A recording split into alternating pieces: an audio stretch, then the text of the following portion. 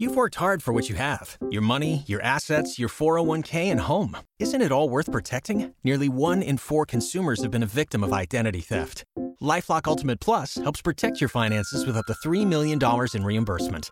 LifeLock alerts you to identity threats you might miss. And if your identity is stolen, your dedicated U.S.-based restoration specialist will work to fix it. Let LifeLock help protect what you've worked so hard for. Save 25% off your first year on LifeLock Ultimate Plus at LifeLock.com/aware. Terms apply. Before we begin our show today, we would love to let you know about another podcasting friend of ours, Dawn, and her podcast, Method and Madness. We would love if you would check out her pod and give some love to a fellow indie podcaster who presents true crime with both passion and compassion. Here is a little about the show, Method and Madness, from Dawn herself. Looking for compassionate true crime? This is Method and Madness, a true crime podcast with a purpose. Shedding light on injustice and advocating for change. Join me, Dawn, as I take you on a journey of immersive storytelling and pose questions to get you to think about the method of the mind, the madness that ensues. We're going deep into the evidence, examining lesser-known cases, all while focusing on the victims and the survivors. Dive in to Method and Madness, available wherever you get your podcasts. Did you know that less than 2% of the world's population have red hair? According to Cosmopolitan, that's approximately 140 million people.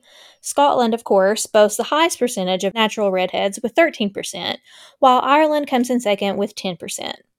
Another interesting fact about redheads, again according to Cosmopolitan, is that red hair is actually thicker than any other color hair. Each strand of red hair is generally thicker than other shades, which compensates for the fact that redheads actually have less hair. Apparently, they have on average just 90,000 strands, while blondes have 110,000 strands, and brunettes usually have about 140,000 strands. Lastly, many scientists believe climate change is threatening that gene. Given that red hair doesn't adapt to warm climates, the gene could, at some point, according to Cosmopolitan scientists, become extinct. A scientist told Scotland Now, quote, "I think the regressive gene is slowly dying out. Climate change could see a decline in the number of people with red hair in Scotland," end quote. Interestingly, redheads are at the center of today's case. Between 1978 and 1992, a series of murders occurred along major highways in the United States, nearly all including female victims with red hair. Despite the passage of time and the best efforts of law enforcement, the case remains unsolved, leaving many questions unanswered. Throughout today's show, we'll delve into the details of the case, exploring the evidence and theories that have been put forth over the years. This is the story of the Redhead murders.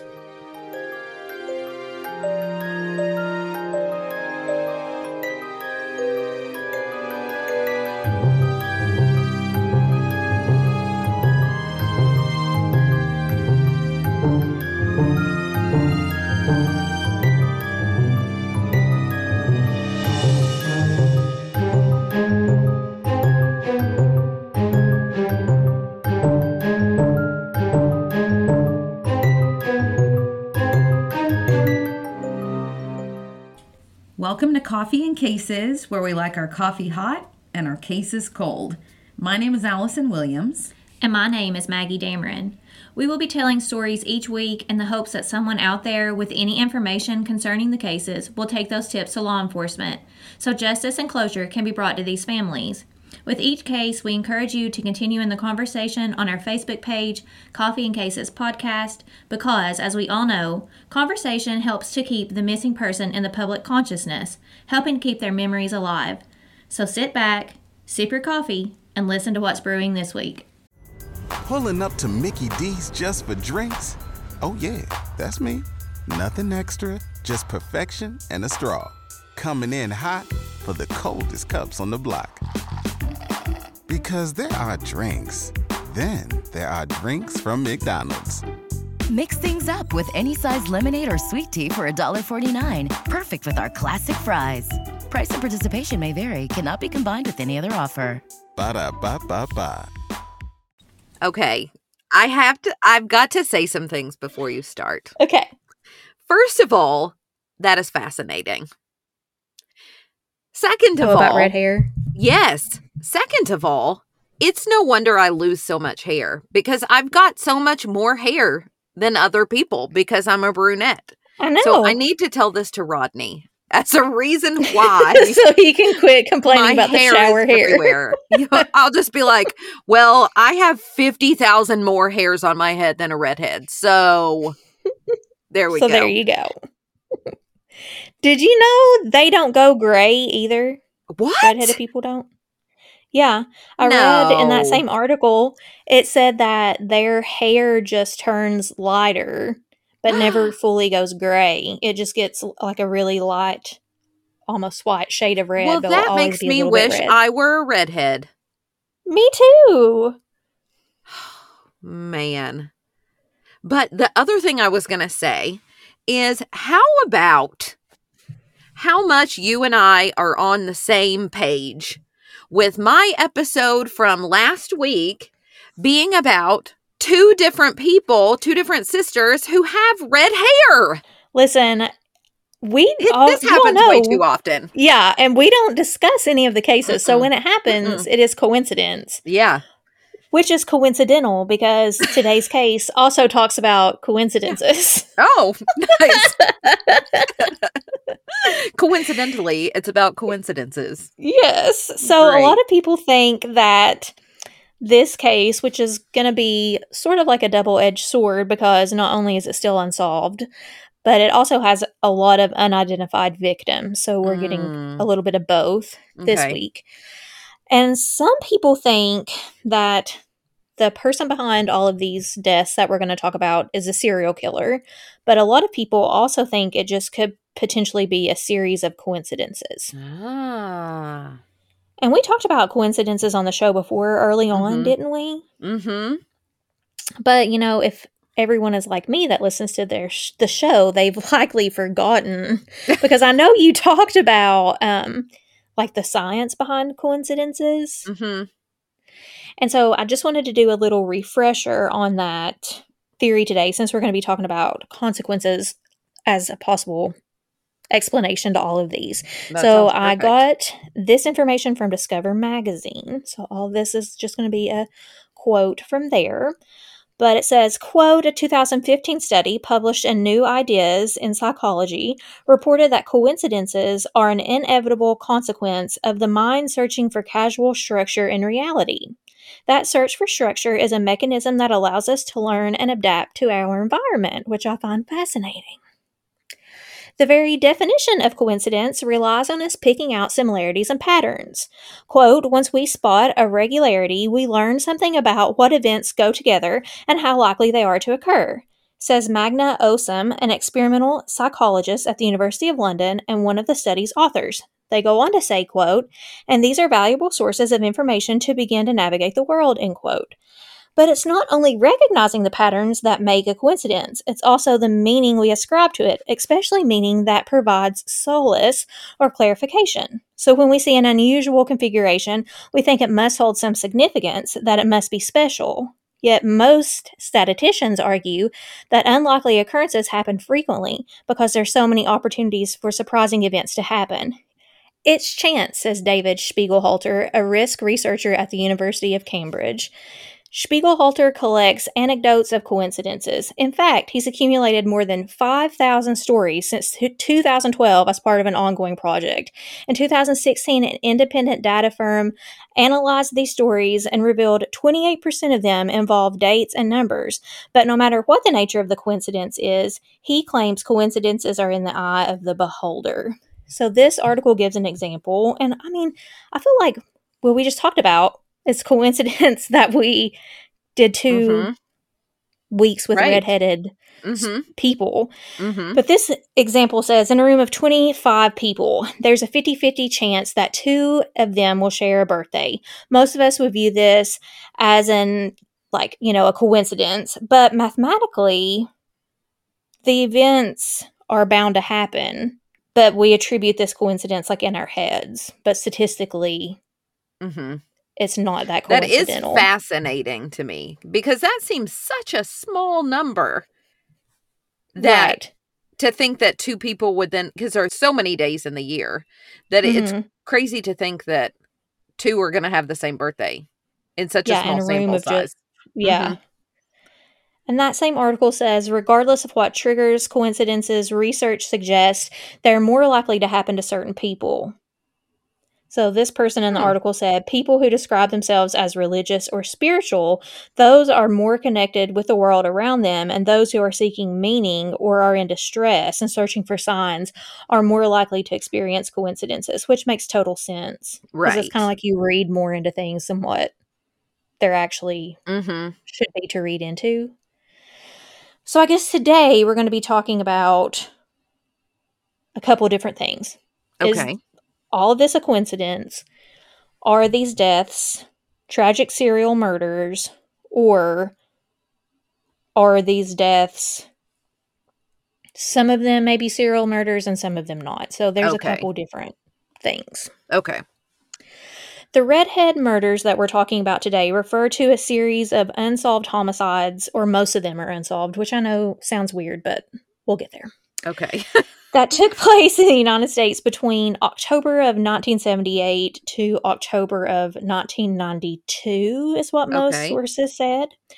And almost all of these murders were of redheaded or redheaded-ish women. And unlike other serial killers we've discussed on the show who stuck to, one particular area, the women we're discussing today were killed in various states, including Tennessee, Arkansas, Kentucky, Mississippi, Pennsylvania, and West Virginia. It's a wide range of the country. And many of the women we're discussing today remained unidentified for some time, and some still are unidentified, but through a lot of technological advances, many have finally gained their identity back. And nearly all the women's bodies were found alongside major U.S. highways, and that's really what kind of links that, and the hair are really what links all of these women together. Okay. Because officials think that whoever killed them was targeting hitchhikers or maybe like sex workers. Okay. In 2018, the perpetrator of this series of events became known as the Bible Belt Strangler, since all of the deaths took place in what we would consider the Bible Belt. But there are as many as 14 victims of this person if we assume that the same person is responsible for all of these deaths. So there's a lot of people. Okay. So my list may not include all of them. And I know that I didn't include all of them because not all 14 are for sure victims. Some of them are just potential victims. So when you guys are doing your own research, you'll come across names that we didn't talk about.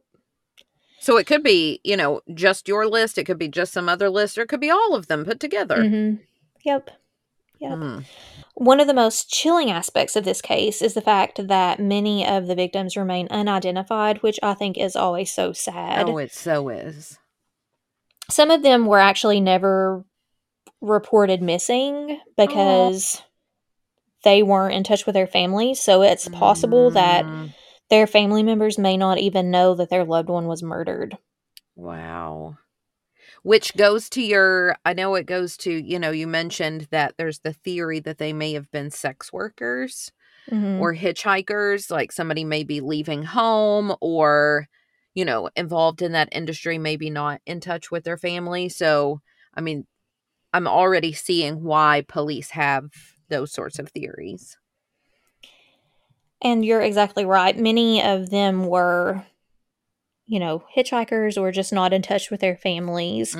And so we're going to start today by talking about a few of the 14 and then move into some theories.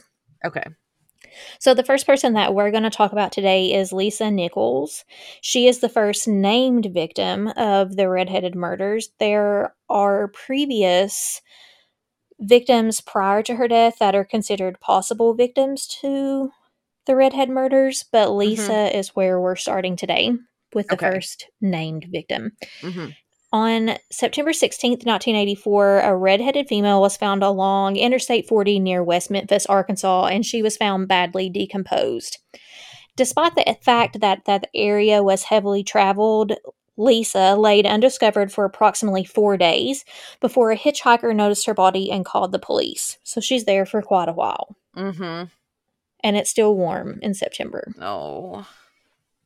According to several sources, she was found naked, covered only by remnants of a knit top. And I wonder why they tried to cover her with that. I don't know if that was a personal thing for the killer. I don't know if that was just happenstance that the top fell to cover part of her, you know. But you would think, though, if she's naked, other than that, that seems an Mm. odd. I guess I would like to know where it says covered only by the remnants. Is she still wearing it partially, or was it laid on top of her? I think it was laid on top of her. So that would seem to say that it's a message, or it's something Mm. important, or Or they feel it's not just guilty happenstance. even. Yeah. Mm-hmm. According to front page detective, Lisa was a roamer. She was originally from West Virginia, but had found herself living in West Memphis, Arkansas. And according to this source, Lisa was a prostitute who was often referred to by her street name Baby Doll. Because Lisa was a transient sex worker, it wasn't easy for the investigating team to identify her body. Because as we know, these transient sex workers aren't usually top priority for law enforcement, and they typically don't have a lot of contact with home, so she probably wasn't really on their radar. Which, I'm telling you, that makes me so sad. And I understand why maybe at first she wasn't identified as, even missing Mhm. because of the lifestyle, you know what I mean? But it makes me sad and angry to think that once she is found missing, as I'm sure she was, that her disappearance wouldn't be seen as a priority as much as anybody else. And Lisa's case, which all of these obviously are sad because they are murders, Mm-hmm. but Lisa's case in particular, I think, is really sad. She did remain a Jane Doe for a period of time, but she was eventually identified by a couple who had allowed her to stay with them in their residence for a period of time. And so they're able to say, oh, that's Lisa. She stayed with Mm-hmm. us for a little bit. And Mm, once the identity was, processed, police were able to match her fingerprints with fingerprints on file for Lisa Nichols. So they were able to 100% determine that it was her. good. Once they discovered that this Jane Doe was Lisa, the police were able to find her pimp about 9 months after Lisa's identity was discovered, and he Mm-hmm. told authorities that the last time he saw her, she was climbing into a semi truck outside of Schererville, Arkansas, at a truck stop there. I did read, and I think we've mentioned it before on one of our episodes, and I apologize if any of our listeners are truck drivers, but I'm pretty certain I read an article once that talked about, in terms of professions, the likelihood that a serial killer would be a truck driver because you are constantly on the road. You know what I mean? And Hmm. because of that kind of travel. And so that's scary that, because if she's getting into a semi truck, I mean, where's this guy taking her? You know what I Right. mean? Probably not to a hotel. Right. And her autopsy was able to determine that she was murdered within 24 hours of the last time that she was seen. Mm. She was strangled to death, and I read in a couple different articles that she was actually strangled using a piece of her clothes that the person had ripped off to strangle her with. Gosh. And as if that wasn't bad enough, I read in that same article that when Lisa's body was transferred back to her home state, they called both of her brothers, who were still alive at the time, to let them know that she had been murdered and her body was ready for pickup to be laid to rest. And I read that neither one of them ever came to retrieve her body. Oh, that breaks my heart. So I don't know what happened to Mm. Lisa. after that point, but I just Mm-hmm. thought that was so sad. That is. Everybody in your crew identifies as either Big Mac Burger, McNuggets, or McCrispy Sandwich. But you're the Filet-O-Fish Sandwich all day. That crispy fish, that savory tartar sauce, that melty cheese, that pillowy bun. Yeah, you get it. Every time. And if you love the Filet-O-Fish, right now you can catch 2 of the classics you love for just $6. Limited time only. Price and participation may vary. Cannot be combined with any other offer. Single item at regular price. Ba-da-ba-ba-ba. On January 1st, 1984, an unknown pregnant woman with red hair was found dead alongside I-75 in Tennessee. Her body was found down an embankment off the south side of 75 near Jellicoe, Oh, Tennessee. yeah, like Jellicoe Mountain. Yep. And just like in Lisa's case, the remains were in an advanced state of decomposition. So again, she had been there a while before her body was found. Okay. The decomposition of her body and the autopsy reports led investigators to believe she was killed approximately 72 hours before her body was found. And also, like Lisa, this Jane Doe was killed by strangulation with a piece of her own clothing. Mm. She was Caucasian. She had shoulder-length curly red hair, and they estimated her to be between 17 and 25, but possibly as old as 30. So relatively Okay. young. Right. And if you remember from Lisa's discovery, Lisa was naked except for that knit top that had been placed over her body, but this Mm-hmm. victim was fully clothed, which I find Oh, odd for connecting them right. to the person. Hmm. Because this person was in a tan pullover, a shirt, and jeans, and they had actually been wrapped in a blanket, which I find extremely personal that you're taking Yeah. time to wrap them in a blanket. Right. Yeah, that's definitely even more personal than Lisa's story. Yeah, because it's like you're trying to protect them from the elements. Hmm. I did read, and it is in everything, that there was semen on the blanket, and that semen was huge in finding the identity of this person, and we actually know who killed this person. Oh. Allison, it took a long time before the identity of this Jane Doe would be discovered. It wasn't until September 6th of 2018 Oh, that the Shelby gosh. County Sheriff's Department announced that the victim had been identified. Just a few years ago. Yeah. And she was identified as Tina Farmer of Indiana. And she was found in Tennessee, so she had traveled a distance.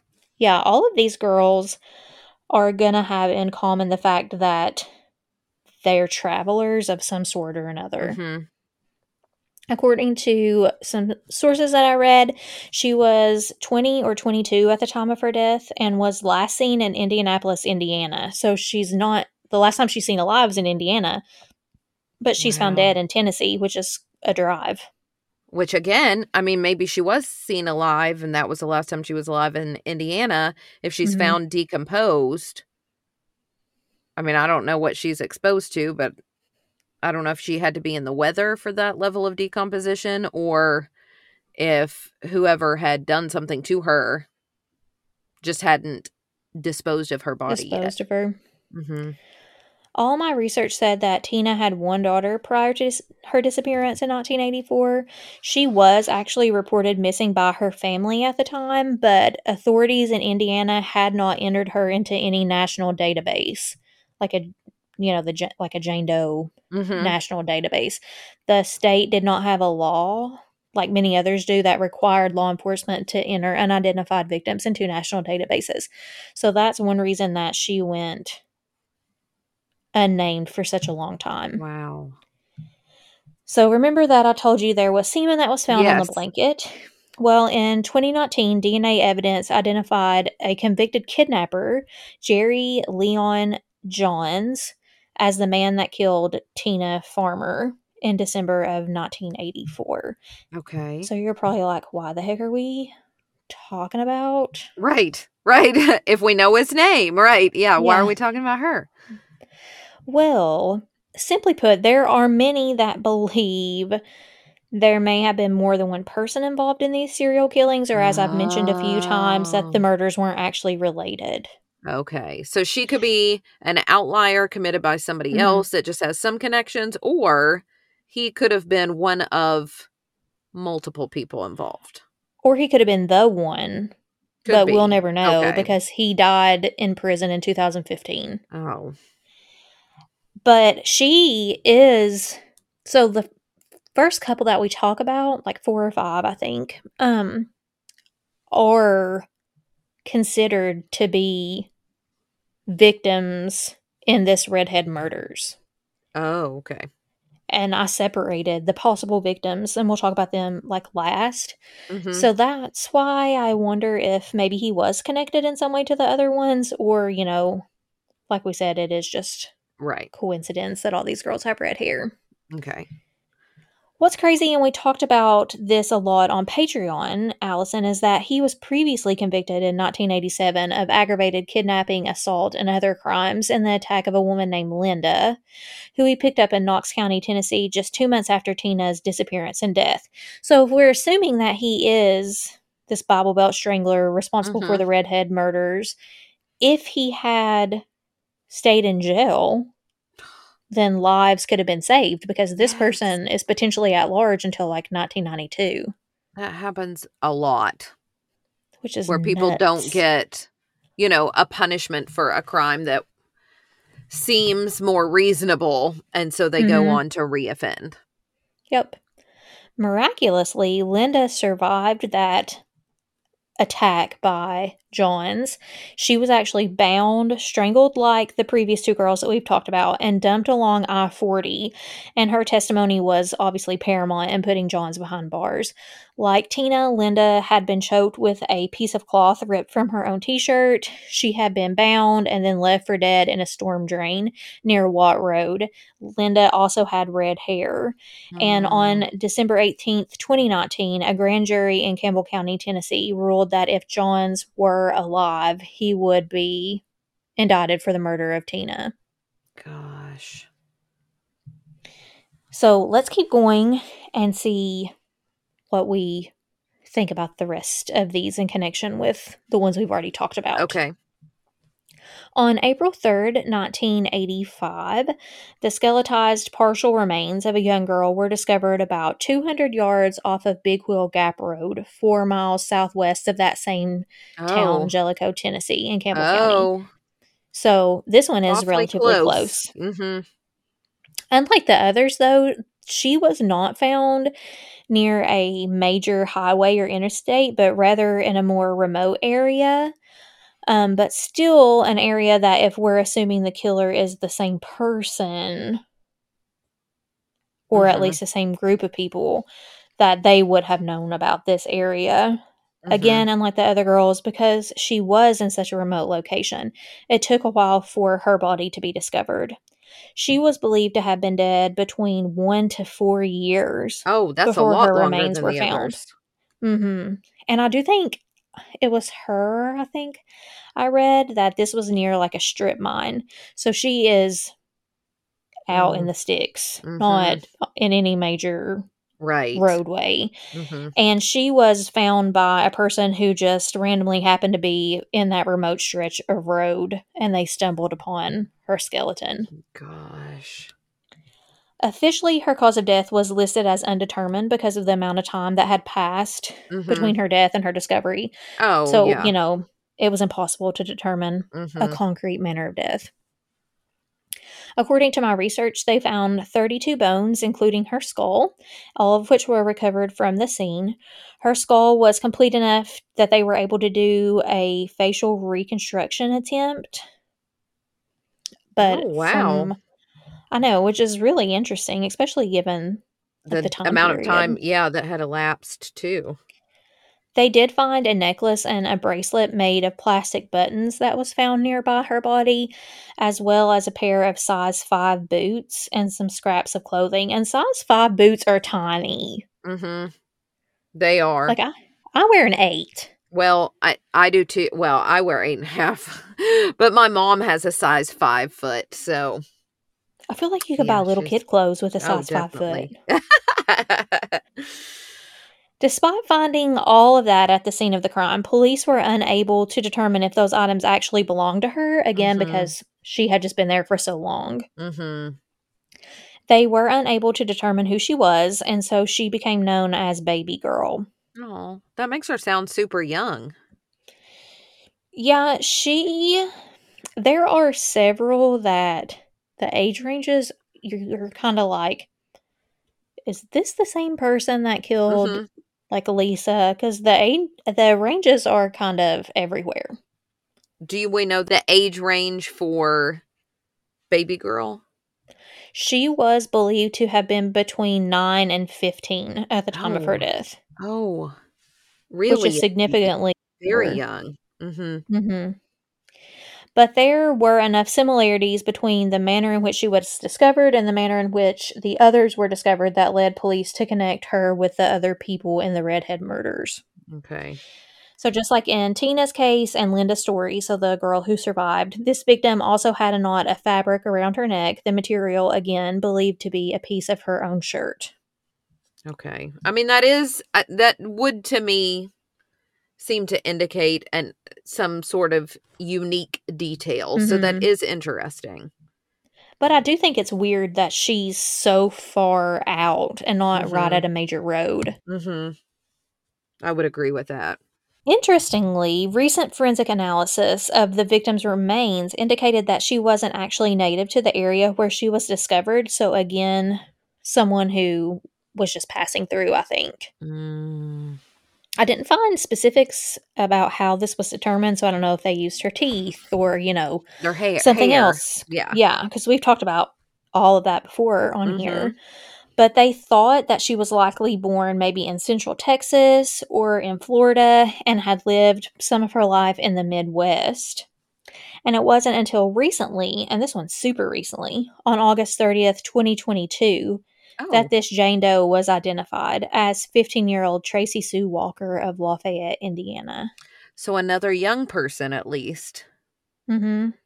Hmm. I think it's interesting that they're finding all these identities all of these years later. Oh, yeah. The connection was made after Othram Laboratories located a possible family member in the Lafayette area, and the TBI intelligence analyst located several relatives who confirmed that they had a young woman from their family disappear in 1978. Mm. Sadly, Tracy's mom had actually twice reported her as running away from their home in Mm-hmm. Lafayette, but she just was not on like any radar for Wow. investigators. Tracy was last seen at a mall with a friend sometime in 1978 and then, isn't seen again until she's discovered in, what was it, 85? So so again, several years Mm-hmm. between the discovery then with this one Yeah, as and, well. and her initial yeah. Hmm. On March 31st, 1985, authorities were again made aware of the skeletized remains of a redheaded female. This time, she was found in Pleasant View, Cheatham County, Tennessee, and became known as the Cheatham County Jane Doe. Hmm. She was Is believed to law have. enforcement making connections between all these cases? Like, are these cases, well, and obviously now in hindsight, we're making connections between all these cases. But was there talk at the time where they're like, hey, here's another one, who's meeting all these criteria? I think so. I think it took a little while for them to get there, but I still don't think, in all that I've read, that they really know for sure. Okay. That, I think most agree that the ones so far that we've talked about are all connected. Mm-hmm. And I think there's maybe like two more after her. But even some will be like, maybe they're connected, maybe they're not. It's just Okay. weird. Mm-hmm. She was believed to have died between 3 and 5 months prior to the discovery of her body. And it was determined by the medical examiner that her cause of death was unknown due to the amount of time her body had been exposed to the elements. They just couldn't tell. Right. But many people do link her case to those of the Redhead murders, mainly because, and this is investigators as well, her remains were found at the side of Interstate 24 between mile markers 29 and 30. Okay. So that's the because biggest connection right. for them. Mm-hmm. We talk all the time about the power of DNA to solve crimes because it uniquely identifies us as well as our traits. Codex Lab is taking the power of DNA and also using it for good in creating skincare treatment that's specifically designed just for you. Use their Derm Score feature to not only find what products you need, but also to continually measure your skin's progress using the products. As their mission statement states, they are, quote, committed to creating the highest standard in sustainable skincare and biotech plant-based alternatives to restore and protect the skin barrier and support a healthy microbiome. The products address key skincare concerns and conditions, including eczema, psoriasis, sensitive dry and inflamed skin.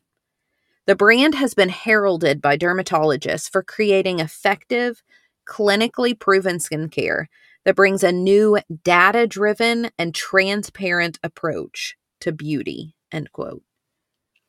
They sell ingestible dietary supplements as well as skincare because they believe in the connection between your skin health and your digestive health. Again, your DNA and their scientific research drives their product, and we can't wait for you to try them as well. To try Codex Labs products yourself, to see just how effective they are, go to www.codexlabscore.com. That's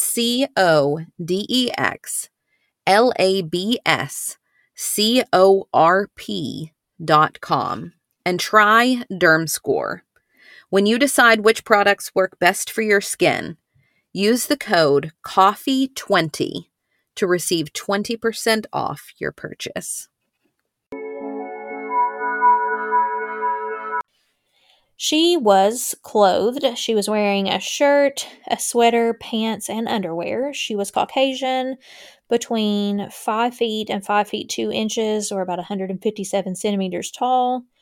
However, unlike in previous cases, her weight couldn't be determined, and they were really set on examining her teeth. I don't know if they tried to find dental records or not, but in Okay. all of the research, it talked about that her teeth were crowded and she had overlapping in her mouth, and none of the other ones were that detailed about dental stuff.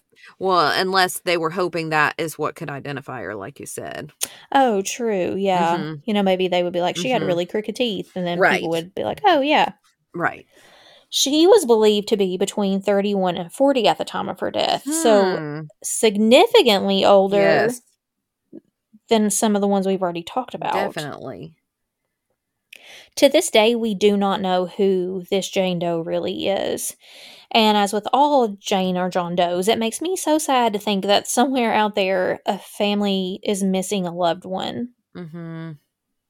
I did think, though, that her sweater would be pretty recognizable if she had friends in the area or people that she had maybe been staying with or something like that.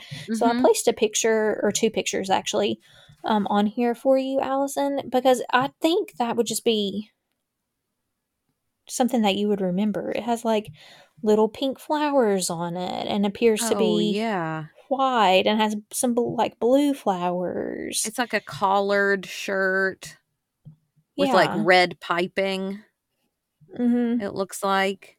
Yeah, I definitely 'Cause think if that would be recognizable.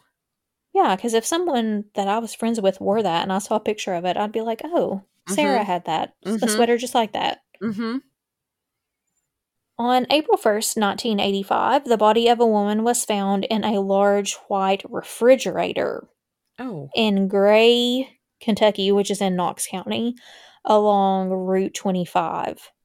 This one is so different than all the other ones that I'm curious okay. as to why we're saying She's linked. it's yeah. It's just Okay. so the refrigerator completely throws me off. Okay. The cause of death for this young lady was suffocation, which leads me to believe that she was alive when she was placed inside the refrigerator. Right, because it's not strangulation, it's suffocation. Right. Mm-hmm.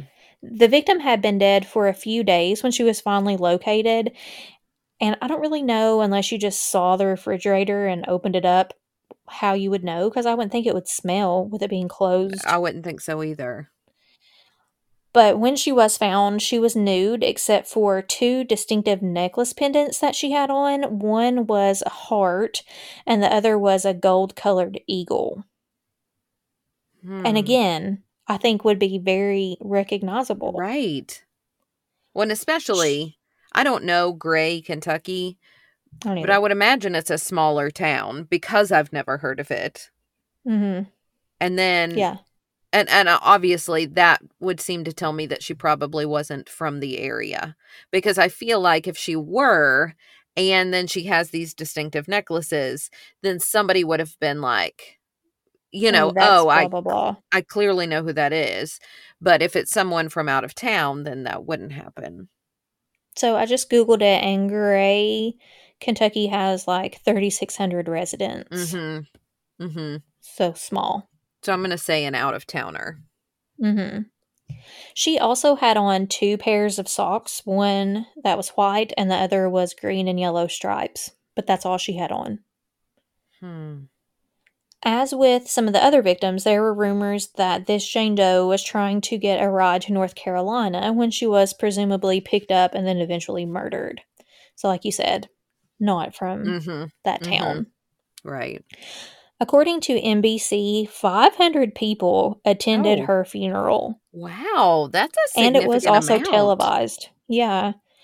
And I think it's because this would have been, like a local sensation in such a Mm-hmm. tiny town where Mm-hmm. nothing out of the Like this ordinary ever happens. happened. Right. Right. And I do think that's probably a little bit of Southern hospitality too. Like them knowing, oh, she doesn't have a family, we have to go to the funeral, so at Yep. least somebody's Mm-hmm. there, Mm-hmm. Mm-hmm. In my opinion, that this next detail, again, I think somebody should recognize this, but the refrigerator that she was in had a decal of the word Superwoman on the front, and when I read, because I always read these episodes to Anthony to make sure they make sense Mm-hmm. before we do them, and he was like, Superwoman? Do they mean Wonder Woman? Do they mean Wonder Woman? There's no such thing as Superwoman. And I was like, Oh, I I didn't don't even know, notice that. Anthony. I totally didn't even notice that. I mean, All the research said Superwoman, weirdo. I don't know. wow. So then But it yeah, clearly would have been recognizable, especially right. if that's not a real person. Yeah, and I was like, sorry, I don't know your comic book stuff. I just know what I read in the research, and the research said Superwoman. Mm-hmm. But he was like, it's Wonder Woman. It's Wonder Woman. But the fridge clearly said Superwoman. Yeah, that's what all the research said. Hmm. And I would think that had pictures of this fridge been released, that's, someone would have been like, oh, yeah, that's a really weird sticker. That's also on Tommy's fridge, Mm-hmm. Mm-hmm. But the only image I could find was a pretty poor one, and I posted it for you, Allison. And I mean, I can see a sticker on there, Right, but you can't see but what it you can't see what it says. No. Case files stated, quote, distinguishing features of the body included a number of moles on the right side of her neck, near one ankle and below one breast, a yellow stained upper incisor, a scar and other marks on her abdomen indicating that she had borne a child. Her eyes were light brown and her hair was red and nearly a foot long, which fit the pattern of the Redhead murders. After the autopsy, this victim was determined to be between 24 and 35 years old and approximately 4'9" to 4'11" tall.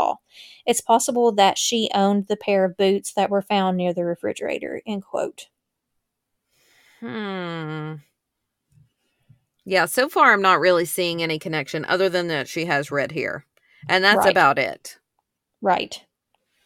In 2013, the police focused again on this case, in particular wanting to find the identity of this unknown woman. They did receive several tips. A lot of people called in, but there was nothing super significant or no significant process that was made in identifying her or her killer. Finally, though, on October 1st, 2018, the Knox County Sheriff's Office announced this woman had been positively identified as Epsie Pilgrim of Western North Carolina, per a report I saw on ABC. Identifying her was finally made possible when her daughter, who reported that her mother had been missing since she was 6 weeks old, came forward to see if her DNA matched Jane Doe's, and it did. Oh. I know. And it was reported she had 4 other children. Wow. So they're at Yep. least finally able to lay their mom to rest. Yeah, and that one I think, I don't want to say sweet because that's a weird term to use, but right. at least they have a little bit of Closure. solace. Mm-hmm. Before we jump into the theories, I do want to briefly mention the other suspected victims of the Bible Belt Strangler. Okay. So the other people that could potentially be part of this Redhead murders. First is Priscilla Ann Blevins. She was 27 years old, and her remains were found along Interstate 40 in Waynesville, North Carolina on March 29th, 1985. So right around the same time period. And an interstate. Yep. It's believed she had been placed at the location around the time she went missing a decade earlier in 1975. She, too, was a Jane Doe for some amount of time before dental records and DNA finally gave her name back in 2012. There has been no cause or manner of death ever determined that I have read, and again, if authorities she's have not there for 10 specified. years, then Right. What would that's they know? not How could they likely. determine anything? Mm-hmm.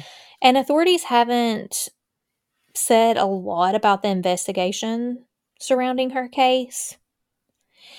Her sister, however, commented that the circumstances of her discovery appear to be involuntary.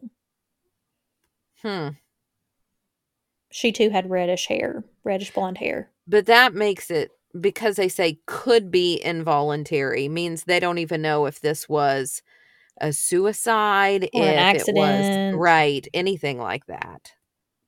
Right. Okay. And I guess that's why she's a potential. Right. Mm-hmm. Second is Karen Nippers, and she was discovered on May 25th, 1981. They found her body and recovered her body from a low water crossing on a highway near Dixon, Missouri. This victim had suffered trauma to the face and was strangled with a pantyhose, which I think fits the previous people. Like many of the others, she was determined to be between 25 and 40. She was also found clothed. Strangely, she didn't have red hair. Oh. But is a potential link to the Redhead murders, but she had brown hair. Until 2019, her identity remained a mystery. She was finally given her name back with the help from the DNA Doe Project in December of 2019. And they determined she was 33 years old when she was murdered. So that one I feel, I don't know. I mean, we have the strangulation, but yeah, I'm iffy about it. Next is the Wetzel County Jane Doe. And she was found on February the 13th, 1983. She was naked and found alongside Route 250 in Wetzel County, West Virginia. She was found by a pair of senior citizens who called and reported her body because they originally thought it was a display mannequin. Oh my goodness. We've said this before. It's never a mannequin. It is I feel never so bad for a these mannequin. senior citizens, though. I know. That would be traumatizing. Gosh. Because it was snowing at the time that the discovery was made, investigators were able to determine that the body had recently been placed in that location, because this, I thought, was like, okay, this is smart, because the ground was covered in snow, but the victim wasn't. Oh, and so they're like, there's no way she'd been here that long. Police said that they were able to find tire tracks and footprints nearby that indicated she was transported to the site after death in another location. Interesting. Their examination concluded that she had died about 2 days prior to being found. She wasn't a victim of sexual assault, but not all of the other ones were either. Mm-hmm. Her cause of death also was listed as undetermined. She did have auburn-colored hair, and she was linked to all these other homicides, or a possible link to Okay. all of these other homicides we've talked about. Okay. The next possible victim is DeSoto County Jane Doe. She was found murdered on January 24th in 1985 in Olive Branch, Mississippi. Per NamUs, 16 women were ruled out as this Jane Doe. So they did a lot. They were desperately trying to find out who this was. Mm-hmm. This Jane Doe was found by a truck driver driving southbound on US 78 about 100 feet east of the Coldwater River Bridge around 7:30 in the morning.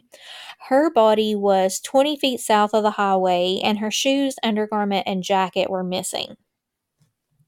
She was strangled with the ligature, and she was possibly sexually assaulted, though I never read for sure that was determined. Okay.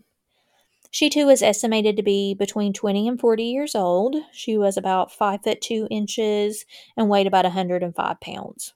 So She's small. tiny. Mm-hmm. She was also believed to be a heavy smoker and had 3 piercings in each ear and appeared to be a habitual nail biter because her fingernails were deeply bitten. Okay. Which is a very bad habit. My mom always told me I would get worms if I did that, which I know isn't true, but kept me from biting my nails. So it worked. So it worked. The next possible victim is Elizabeth Lamont, who was found on April 14th, 1985 in Greenville, Tennessee, which is in Greene County. She was determined to have been killed between 3 and 6 weeks previously, so it takes a while for her body to also be discovered. Okay. She had severe blunt force trauma, and that's how they believed that she was murdered, or maybe a stab wound. Oh. Which is way different. Right. Yeah. Than most of the other ones. Hmm. Her body was in an advanced state of decomposition, as were many of the other girls. Police were able, though, to obtain her fingerprints, as well as DNA and dental information. Okay. They also were able to determine that she had been 6 to 8 weeks pregnant shortly before she died, but had miscarried before death. That makes me wonder if she's not linked. Like if there were some personal reason why. Yeah, some personal issues. She was not identified until November 2018 when officials announced that the victim was New Hampshire native Elizabeth.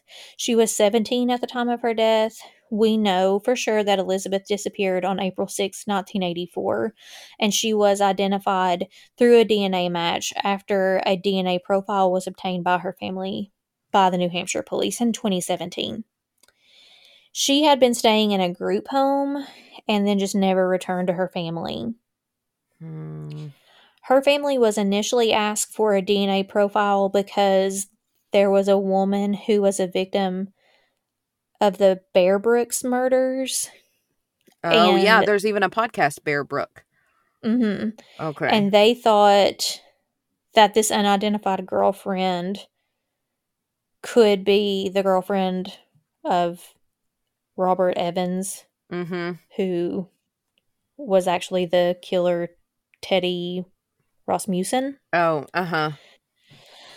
But it ended up not being her, but they did find who she was. Right. There is also a possibility that the Pulaski County Jane Doe is connected in the Redhead murders. She was found deceased on April 20th, 1985 in Wrightsville, Arkansas. And she was right in that same age group, 30 to 40 years old, and was about 5 feet 3 inches tall. So shorter as well. She had blondish red hair and had a previously fractured left femur, which I think would be significant for identification. Yet she's still a Jane Doe? Yep. Her cause of death was either unable to be determined or hasn't been released. And very little information has been made available about her case. And I searched a lot, and there wasn't a whole lot about her. So pretty much all we know is that she had reddish hair. She's in the age range of some of the victims. Mm-hmm. She had a fractured femur. And so, therefore, she is a potential victim. Yep. Okay. The Rowan County Jane Doe was found on August 29th, 1987 in Rowan County, Tennessee. She was estimated again to be between 35 and 50 years of age, so a little bit older there. If she's on the high end, I guess. Mm-hmm. And she was about 5 feet to 5 feet 8, which I think is a significant estimation. It's a huge range. Interestingly, she had naturally brown hair, but it was dyed red, which makes her fit this particular killer's type, or what he usually went after. Mm-hmm. From medical examinations done on her, we know she had a hysterectomy and a tracheotomy, which makes me think she may be a little bit older then if she already had the hysterectomy. That's true. Yeah. Unless it was, for health or whatever. Mm-hmm.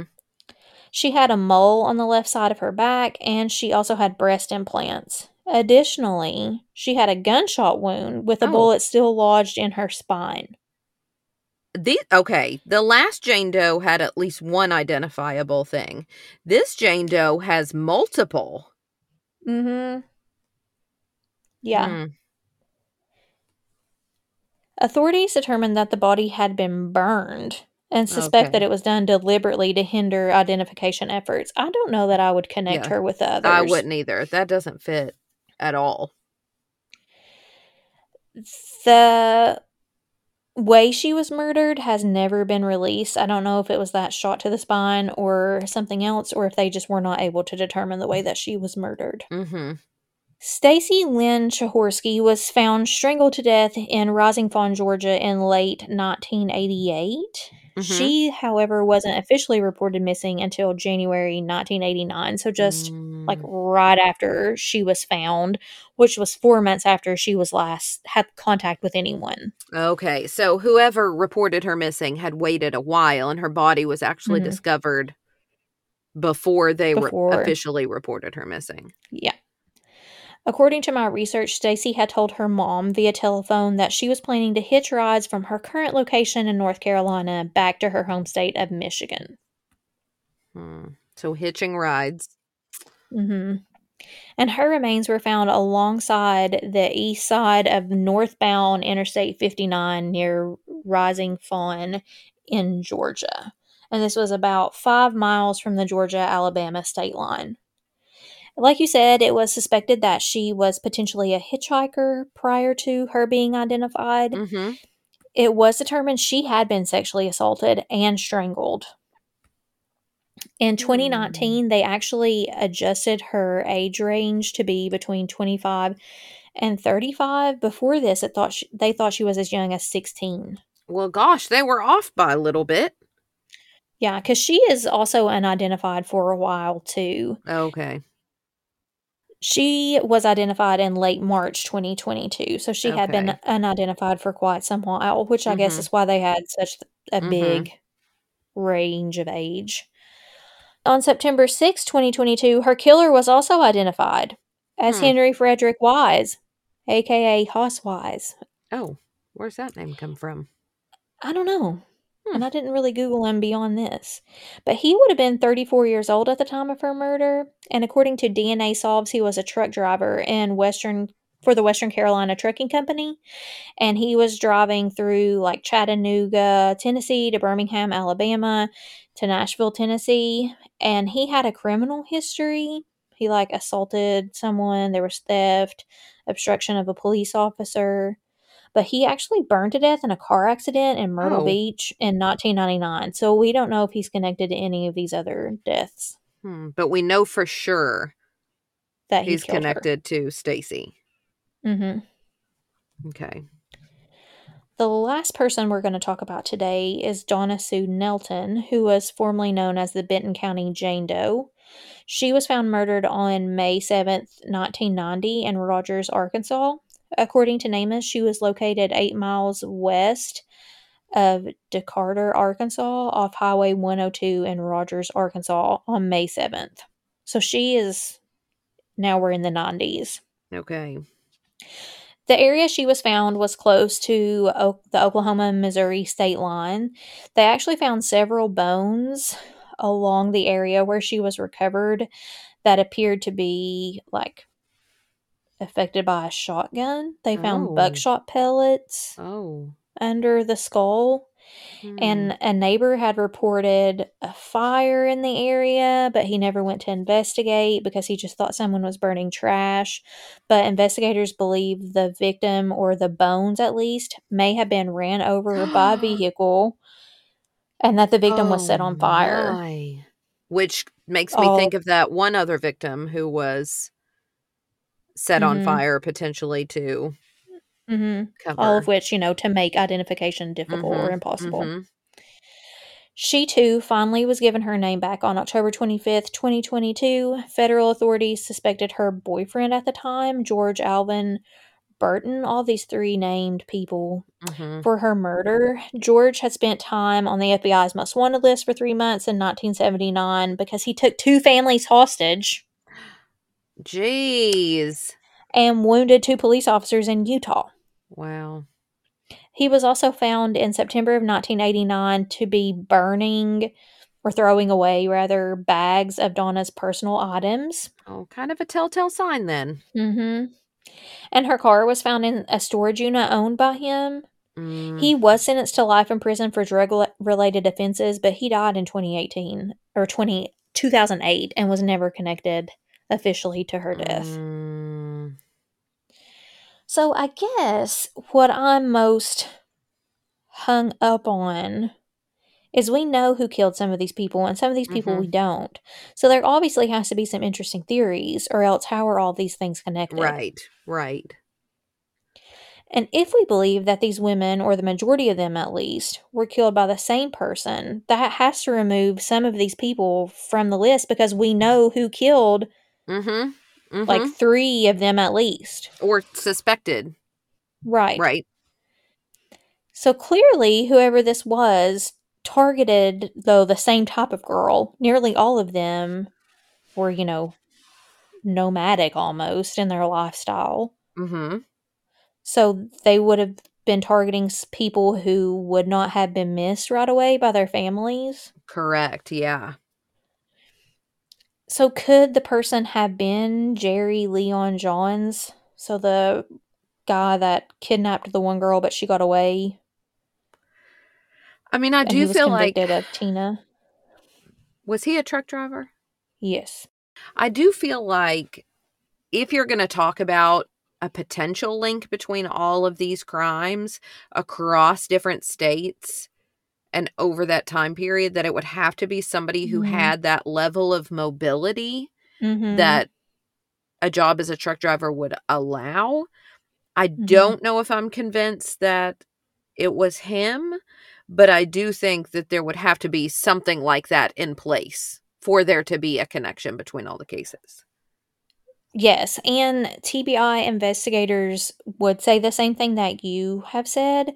Special Agent Brandon Elkins said in an A&E interview, quote, "Could he be involved in other cases? I think it's possible. Are we going to get there? I don't know, but we're not going to stop trying to connect anything we can connect," end quote. Mm-hmm. And there were people in the same interview that said the same thing you said, that it Mm-hmm. could be him, but that they believe it at least had to be a truck driver. Mm-hmm. And retired agent and former Jefferson County, Tennessee Sheriff David Davenport said, quote, "Because of the similarities in all the cases and how they were dumped alongside the interstate, it was probably done by the same truck driver or traveling person." Mm-hmm.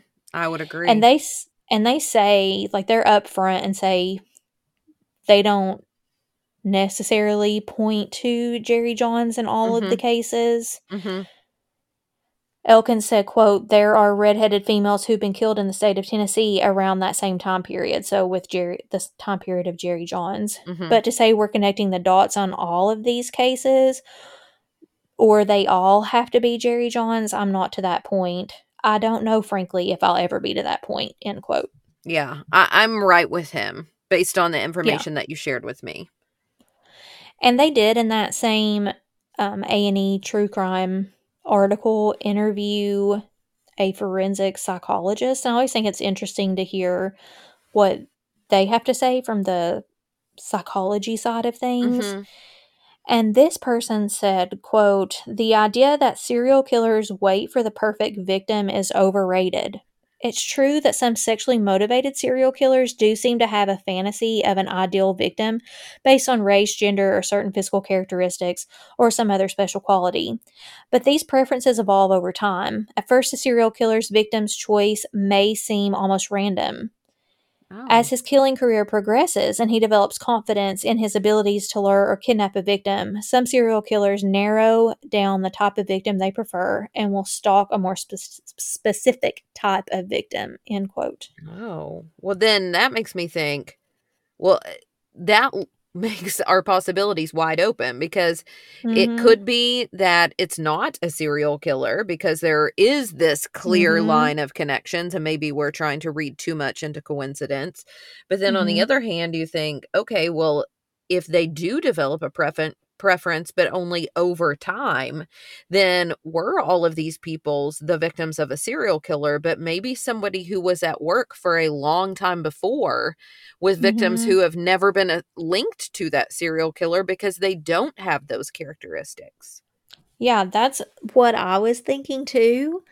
Like, I wonder if there's more victims than we know about, or more Mhm. possible victims than we know about. Mhm. I do think, if we're saying that all of these women were murdered by a serial killer, I think, or most of these women, I should say, it has to be an unidentified truck driver, right? I mean, that makes the most Mhm. sense. Mhm. It definitely Because, does.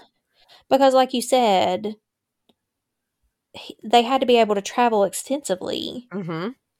And these ladies were found in several different states, all within like the Bible Belt. And I feel like when you're a truck driver, I mean, I don't know, but most people have like a certain territory that they travel. Right. And I just wonder if that's why it allowed this person to be in several states in a Right. span Yeah. of 2 decades pretty much. Mhm. Mhm. Some people believe that the killer may have been a law enforcement official or someone tied to law enforcement. I only saw this in like one article, but Mhm. they said this theory is based on the fact that many of the victims were never identified, so people were wondering if potentially the killer had access to criminal records and then Mm. would have known like who would have been easy potential victims, but I think that's a Mhm. lot of work. Yeah, I agree. I just I think think that's that's a one of those. stretch. Mhm. Yep. Yeah. I think most of these are stretches, honestly. Mhm. Another is that the killer may have been a fellow hitchhiker or someone posing as a hitchhiker to gain trust in these victims before he killed them. See, I don't know if that would be true either, because if you're a hitchhiker, your whole goal is to get Yes, somebody to pick you up. right, So, I mean, you don't have to use some guys as a fellow hitchhiker, to get them to trust you. right. Another theory is that the girls were maybe killed by multiple people, but people that were all connected in some way. I don't necessarily have much credit for this one. Feel like it's also a stretch. Well, especially if we The don't only even, know how they're connected, Right, and the only supposedly. way that this would make any sense is because, we know some women's deaths were solved. So were all these people connected in some way, which I never read anywhere that they were. Right. And then lastly, could all these deaths just be a coincidence? And there's a lot of people that think so. Because, like you said, are we just looking too far into these? Because these Mhm. deaths span like 2 decades almost and are in various places across the Bible Belt. There are many who think it's a coincidence that they were all redheaded and that they were killed, some of them in similar circumstances. And like I said, just people are kind of looking a little too far and grasping at air to make connections. Mhm. Mhm. Even if that is the case, I don't know which is scariest, a serial killer or like 14 different killers potentially just walking around. Right. Yeah. So, what are your Gosh. final thoughts? I think if I were hard pressed to give an answer, I would say that it's hard for me to say that there's just one person behind Mm-hmm. even the majority of these deaths, let alone all of them. If there is, I think it would be, and I would have to do research on how common it is for victims of strangulation to have been strangled by an article of their own clothing. That to me, Mm-hmm. it seems on the surface unique, because I feel like strangulation probably normally happens by some sort of ligature, like a rope or Mm-hmm. something like that. And so that I do think is unique, but that was so few of them that if there is a connection, I think that we're taking it too far by trying to say that there's a connection between all of these different women. I agree. Despite years of investigation, the Redhead murders remain a haunting mystery. Who was the killer? How did he choose his victims? And why were so many of them left unidentified? These are questions that may never be answered. The case serves as a reminder of the dangers that lurk on our highways and the importance of remaining vigilant when traveling alone. We hope that this episode has shed some light on this mysterious case and helped to bring attention to its victims whose lives were tragically cut short. We also hope that our discussion has sparked a deeper conversation about the importance of advocating for justice for all victims of violent crime. As always, we urge anyone with information about this case to come forward and share what they know. It's only through the collective efforts of law enforcement, the media, and the public that we can hope to bring closure to the families of the victims and finally solve this case. Again, please like and join our Facebook page, Coffee and Cases Podcast, to continue the conversation and see images related to this episode. As always, follow us on Twitter at Cases Coffee, on Instagram at Coffee Cases Podcast, or you can always email us suggestions to coffeeandcasespodcast@gmail.com. Please tell your friends about our podcast so more people can be reached to possibly help bring some closure to these families. Don't forget to rate our show and leave us a comment as well. We hope to hear from you soon. Stay together. Stay safe. We'll see you next week.